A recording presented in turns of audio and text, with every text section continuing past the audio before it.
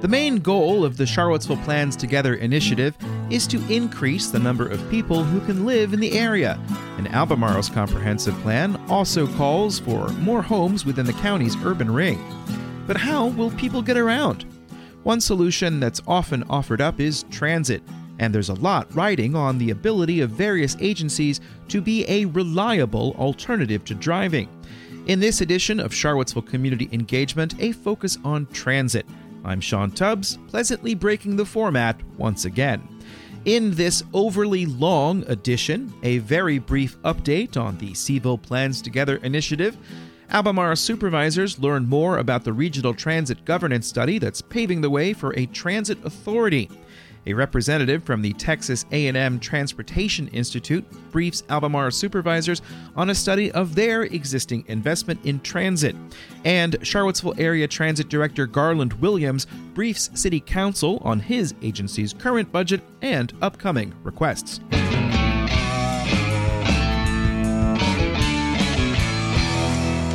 In today's first Patreon-fueled shout-out, the holidays are here, and the Friends of Charlottesville Downtown and the Charlottesville Albemarle Convention and Visitors Bureau are ready for another season of magic on the mall. Festivities began this last Saturday and continue this weekend, where there will once again be something for every member of the family. The Jolly Holly Trolley will be running up and down the mall from 10 a.m. to 2 p.m., Saturdays and Sundays through December 23rd. Go on a magical scavenger hunt to find the elves in Seville by starting at Charlottesville Insider or downloading the map online. Follow the Peppermint Trail, where you can find all sorts of treats.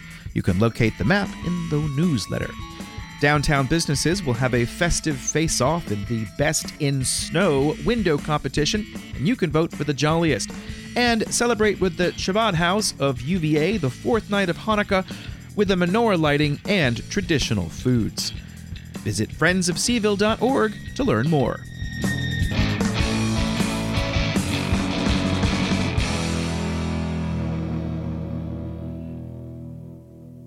Today's edition is a little different in that I want to deliberately catch up with stories about transit.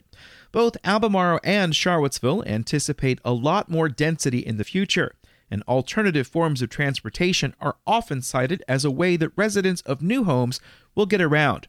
But does that happen? And who's checking up to see if these systems are effective? Will plans for more transit get rolling? The role of this newsletter and podcast and the Information Charlottesville archive at infoseville.com is to help people understand what's going on.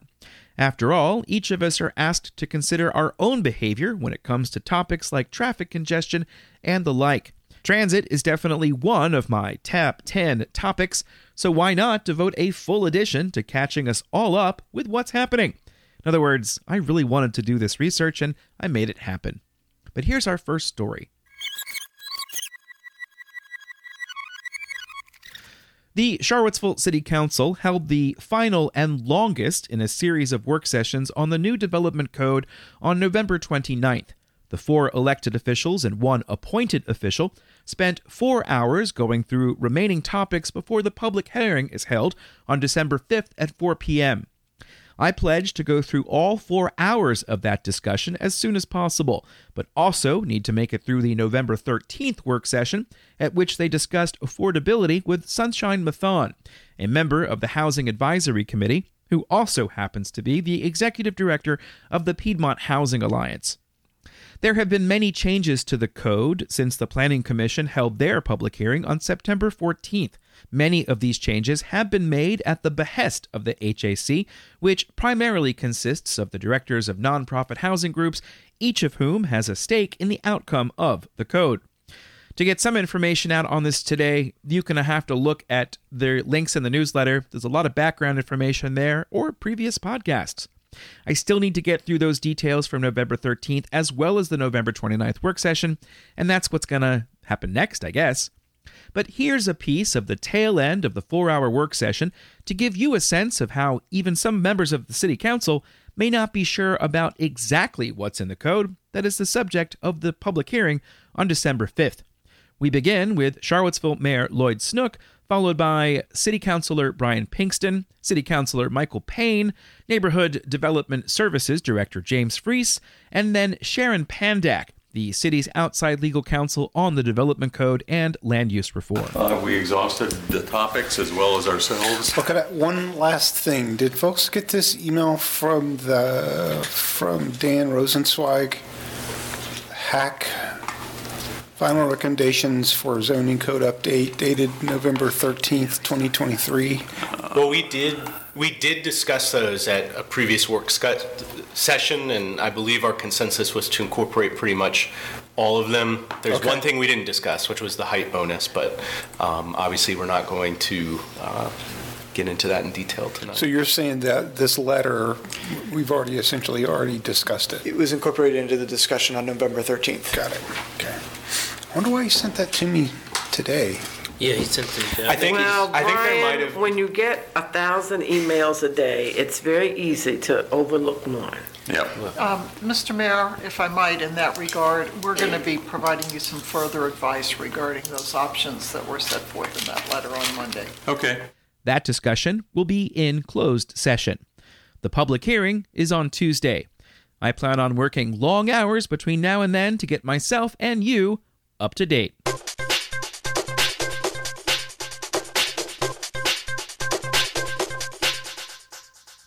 If demographers at the Weldon Cooper Center for Public Service at the University of Virginia are to be believed, Albemarle is on track to have over 155,000 people by 2050.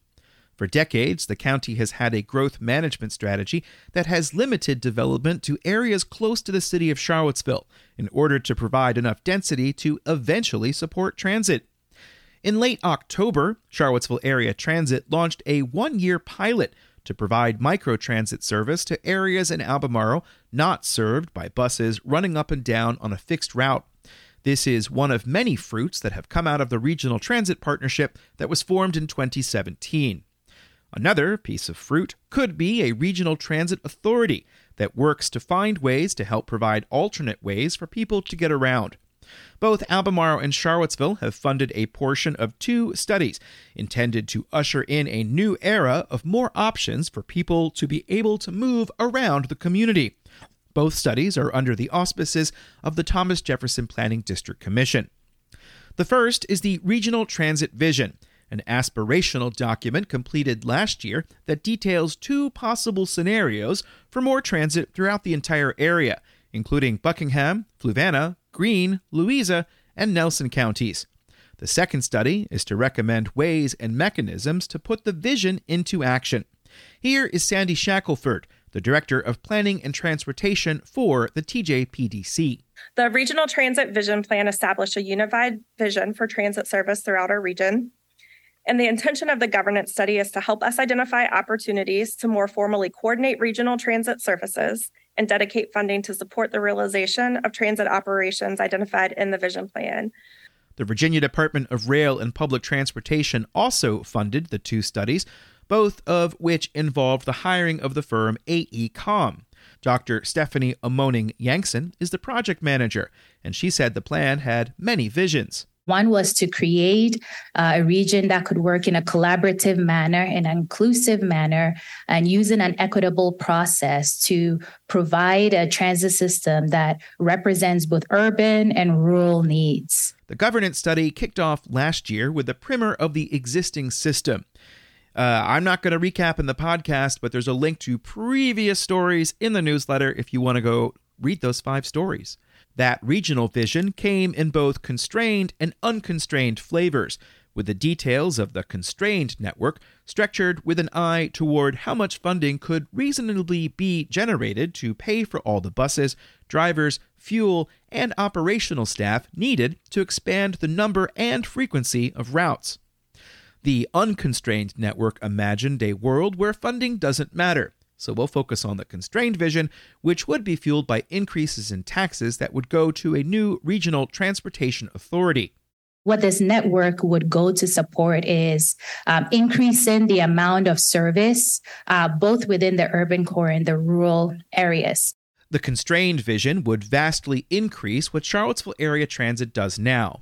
Since the spring of 2020, the city-owned and operated Charlottesville Area Transit has been on reduced service, with no buses running at all on Sunday. There were plans in the summer of 2021 to realign CAT's routes and to restore Sunday service to limited lines, but these have so far not been implemented. The constrained plan would restore 7-day service and would reduce headways to at least 30 minutes per route. This increase in service would represent increasing CAT's current service by about 113%. So that's a substantial increase. For the rural network, what we are looking at is more hours of service in a day, meaning you have to wait around less for a bus to come, having more service throughout the week, as well as additional routes to increase the accessibility of the jurisdictions. This would also involve extending transit to the North Fork Discovery Park, operated by the University of Virginia Foundation. Amoning Yankson said the governance study would work toward coordinating and implementing the service. There is currently a regional transit partnership that has no authority. Albemarle currently has no means of governance over Charlottesville Area Transit, but the Board of Supervisors does appoint 4 members of the Jaunt Board of Directors. The next segment will take a look at the status quo, but Amoning Yankson asked this broad question of supervisors. What are your thoughts on adopting a regional approach to governing transit? One is to have decision-making and funding all linked together so that everybody's involved in the decision-making and planning, all the various stakeholders. That is Supervisor Ann Malik. She was on the Board of Supervisors in 2008 when the TJPDC was coordinating efforts toward a regional transit authority. In 2009, the General Assembly granted permission for such a body to be formed, but a bill to allow voters to decide on a 1% sales tax increase failed in committee. The idea was shelved for several years, but continued to be a matter of study, including the formation of the Regional Transit Partnership in 2017. Over those same years, Albemarle County has been asked to pay more of their share of CAT's funding without any ownership. But back to the question. Supervisor Donna Price thought a regional approach to transit governance would work.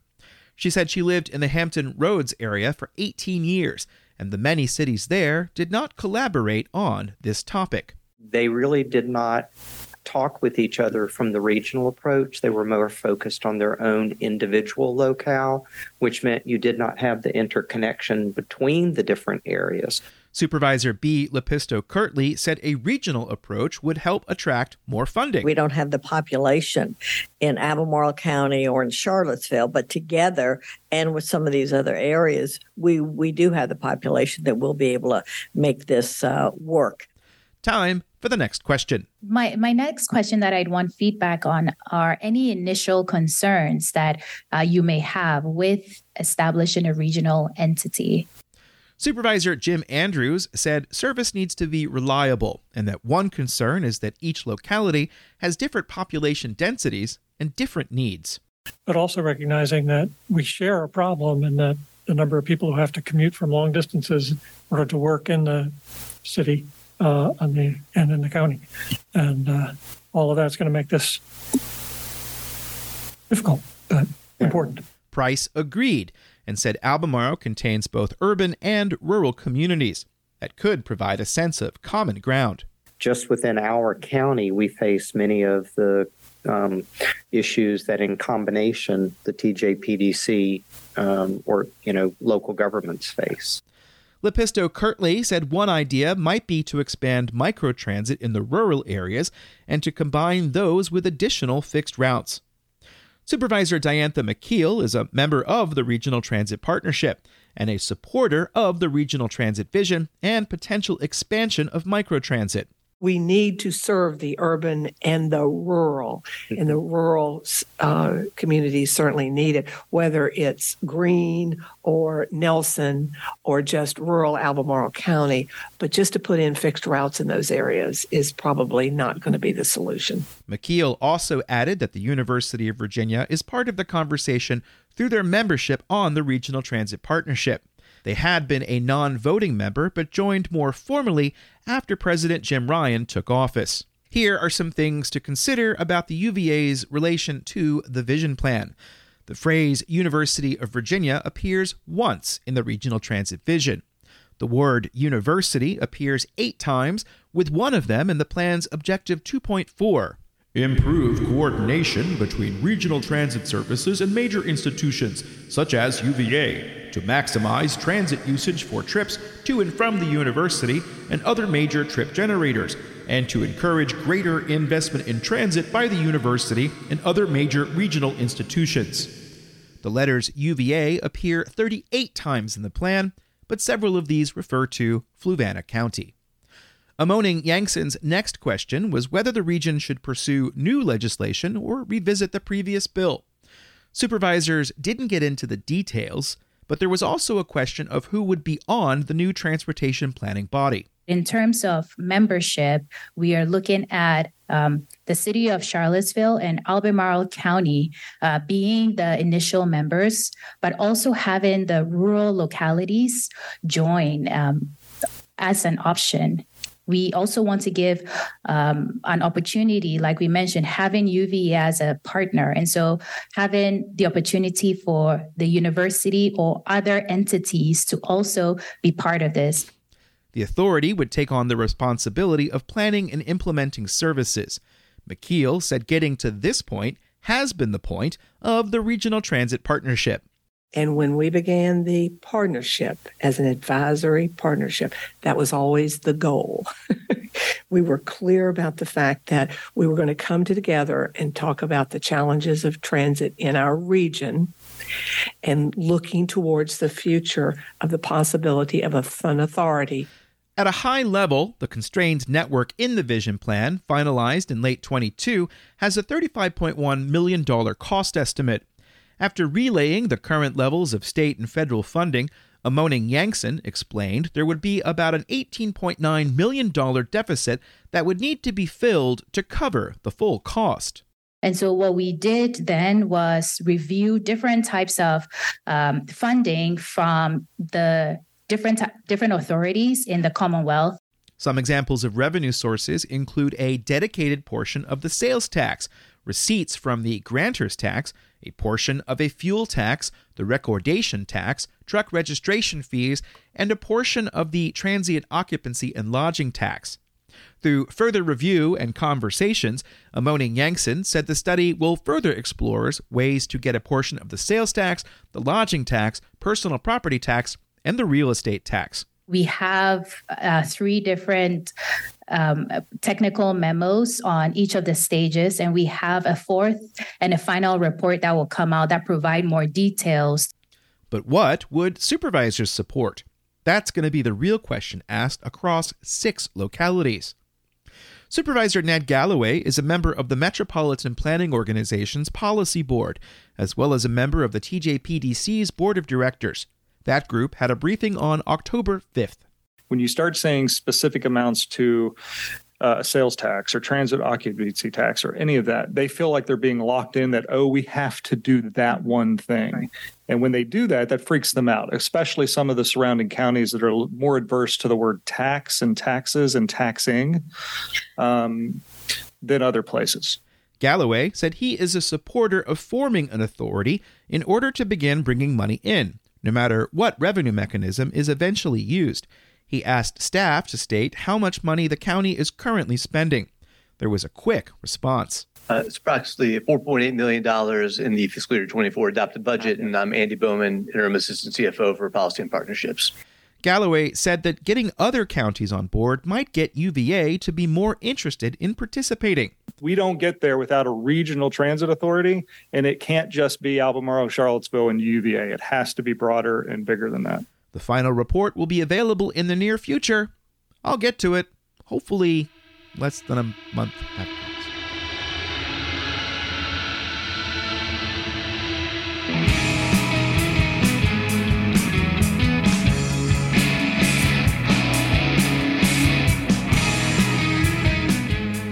You're listening to Charlottesville Community Engagement, and in today's second Patreon-fueled shout-out, The Rivanna Conservation Alliance is about to mark its 8th birthday. One of the many activities they program each year is the Rivanna River Roundup, where community volunteers help clean up sections of the river and its tributaries. On September 16th, 270 people joined in to help clean up over 28 miles of river and trail. They collected over 202 bags of trash. Was any of it yours? Take a look at the photo gallery on their website, and while you're there, you can learn more about the restoration plan for Riverview Park in Charlottesville. Consider becoming a volunteer yourself. Take a look at their recent monitoring reports, and of course, consider a donation. All of that is accessible at rivannariver.org. I'm grateful for the Rivanna Conservation Alliance and others who are supporting this community engagement thing so I can continue writing about all of this stuff. Thank you very much, and let's get back to the show.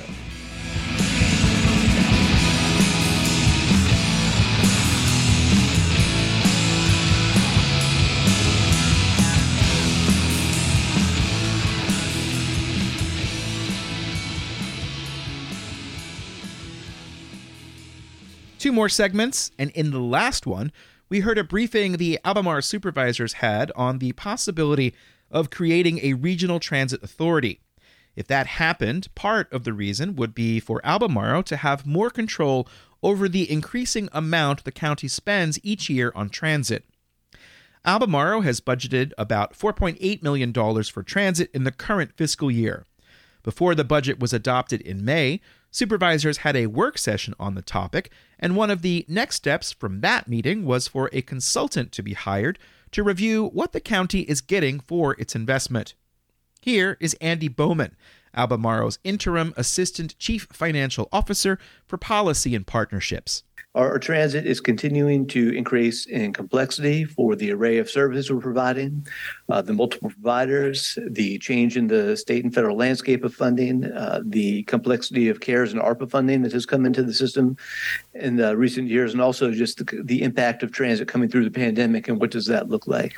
So Albemarle hired the Texas A&M Transportation Institute to provide a third-party look at the existing setup, where Albemarle pays Charlottesville Area Transit for fixed route service and pays Jaunt for paratransit and some fixed route service.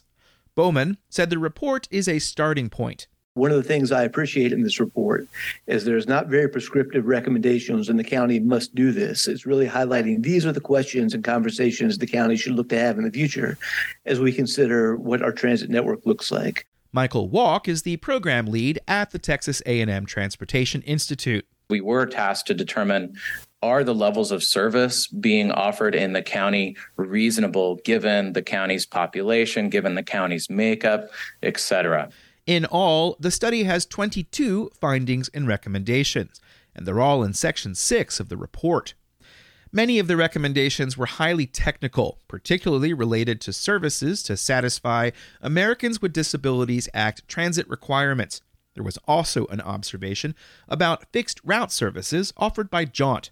The commuter bus routes, the Connect routes, there's the two, there's 29 North and the Crozet Connect routes, that both of those routes, albeit they do have ridership at this point, have relatively low productivity compared to industry standards. What we mean by that is how many passengers are on the bus per hour that the bus is in operation. Right now, the 29 North is about 4.3 passengers per hour, and Crozet's at 1.94, according to the data that we saw. The industry standard is at least 5 passengers per hour, and Walk suggested work be done to increase productivity, which could include more marketing or changing the service to attract more riders.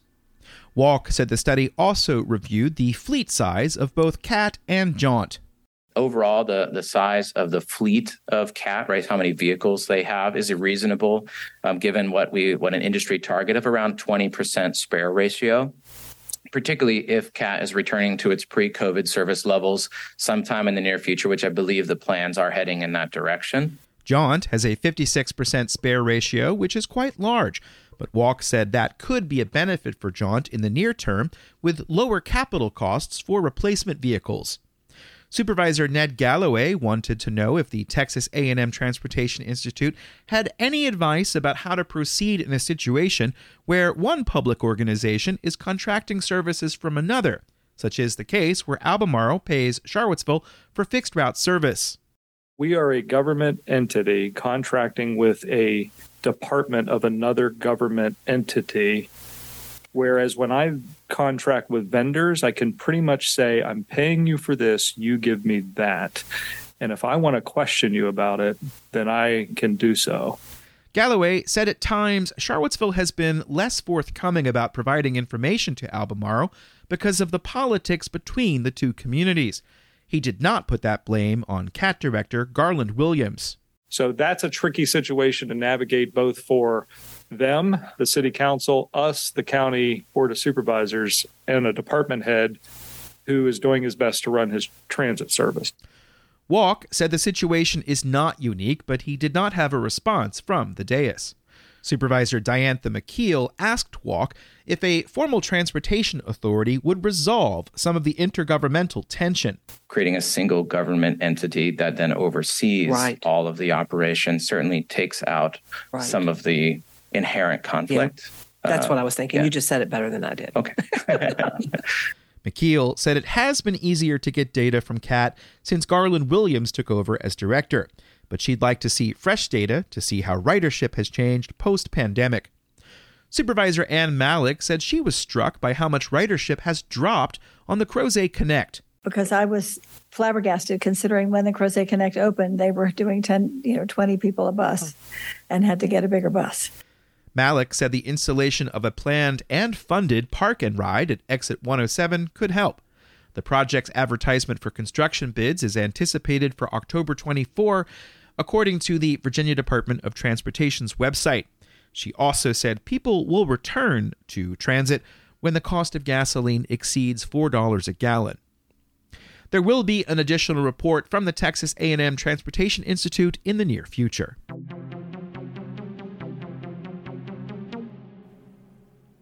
This particular podcast is already overly long, but I want to include this next segment as it's germane. As mentioned above, Charlottesville Area Transit's governing body is the Charlottesville City Council. To end this edition, let's check in with a November 20th budget briefing on transit. Here's Garland Williams, Director of Charlottesville Area Transit. I tell everyone we are a planning organization that happens to run transportation. We have to plan out every single thing that we do. Williams appeared before City Council and gave an update on where things stand and where they may go in the future.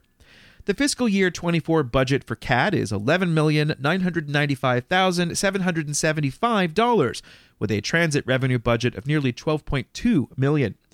That does not include about $2.3 million in pass-through funding for Jaunt. The total budget also does not include $1.9 million in total funds for the MicroCat project that CAT is supervising for Albemarle. In fiscal year 24, the University of Virginia contributes $84,900 to support the trolley-style bus, a figure that has decreased over time. Of the nearly $12.2 million in revenue, Williams said 38.8% comes from the federal government, 25.9% comes from the state, 23.6% comes from Charlottesville, and 10.8% comes from Albemarle County. That share is determined through the service levels in each jurisdiction. We have automatic passenger counters, so we can tell you specifically how many people got on at every single stop in our system. We have a cost system agreement with the county that we will split the cost by hours. Ridership in fiscal year 2023 was 1,147,016 unlinked passenger trips, down from just over a reported 2.4 million in fiscal year 2013. The decline comes despite pandemic-related federal and state funding that makes the buses fare-free through June 30th, 2026. CAT has begun the process of updating its strategic plan, as I reported back in July. This strategic plan basically sets how we're going to operate for the next 8 to 10 years. A community survey garnered 523 entries, and Williams said desires that rose to the top included more frequent service, expanded coverage areas, expanded weekend service, and better bus shelters. All things that we're already working on, and you will see that as part of our FY25 budget. Williams said there were several challenges facing CAT, including returning to previous service levels, increasing reliability and frequency, and transitioning to a unionized workforce. Another is the transition to a new fuel source, with the firm Kimley Horn hired to complete what Williams said is a mandated study. He had news about a successful grant application from the federal and state government. We took an opportunity to put in a grant opportunity, and we won 2 battery electric buses, which is outside of the norm because they normally don't do that until you complete your study. Williams also said CAT recently got $324,000 to upgrade bus stops across its service area and will work with Albemarle County, the Virginia Department of Transportation, and the Virginia Department of Rail and Public Transportation to implement those upgrades. But back to those plans that Williams mentioned at the top of this segment. He said an optimization plan was conducted during the pandemic to study existing routes. We were looking to phase that in before we go to the larger model, which is the plan that was developed by the TJPDC in conjunction with the transit organizations about an unconstrained or constrained model, which puts everybody in the boat and let's try to do this and make them the best system we possibly can. Williams said that will take more resources. Charlottesville Mayor Lloyd Snook had the last word. You said that you are planning for your growth. I hope you are also planning, and that we are all planning, for CAT's role in the city's growth, because the way forward for a whole lot of reasons for Charlottesville is through transit. And I would love for the director of CAT to be seen as a climate action hero. So, what do you, the person who listened to the end of this installment of Charlottesville Community Engagement, what did you make of this? What other questions do you have? What suggestions? Do you know how to have your say when the time comes? That's the whole point of Charlottesville Community Engagement, is to get people to these conversations and to begin to try to explain to people that all of these conversations are happening. And you got to be there if you want to know what's happening, and that's hopefully what this newsletter and podcast does. Thanks for listening, and now it's the end.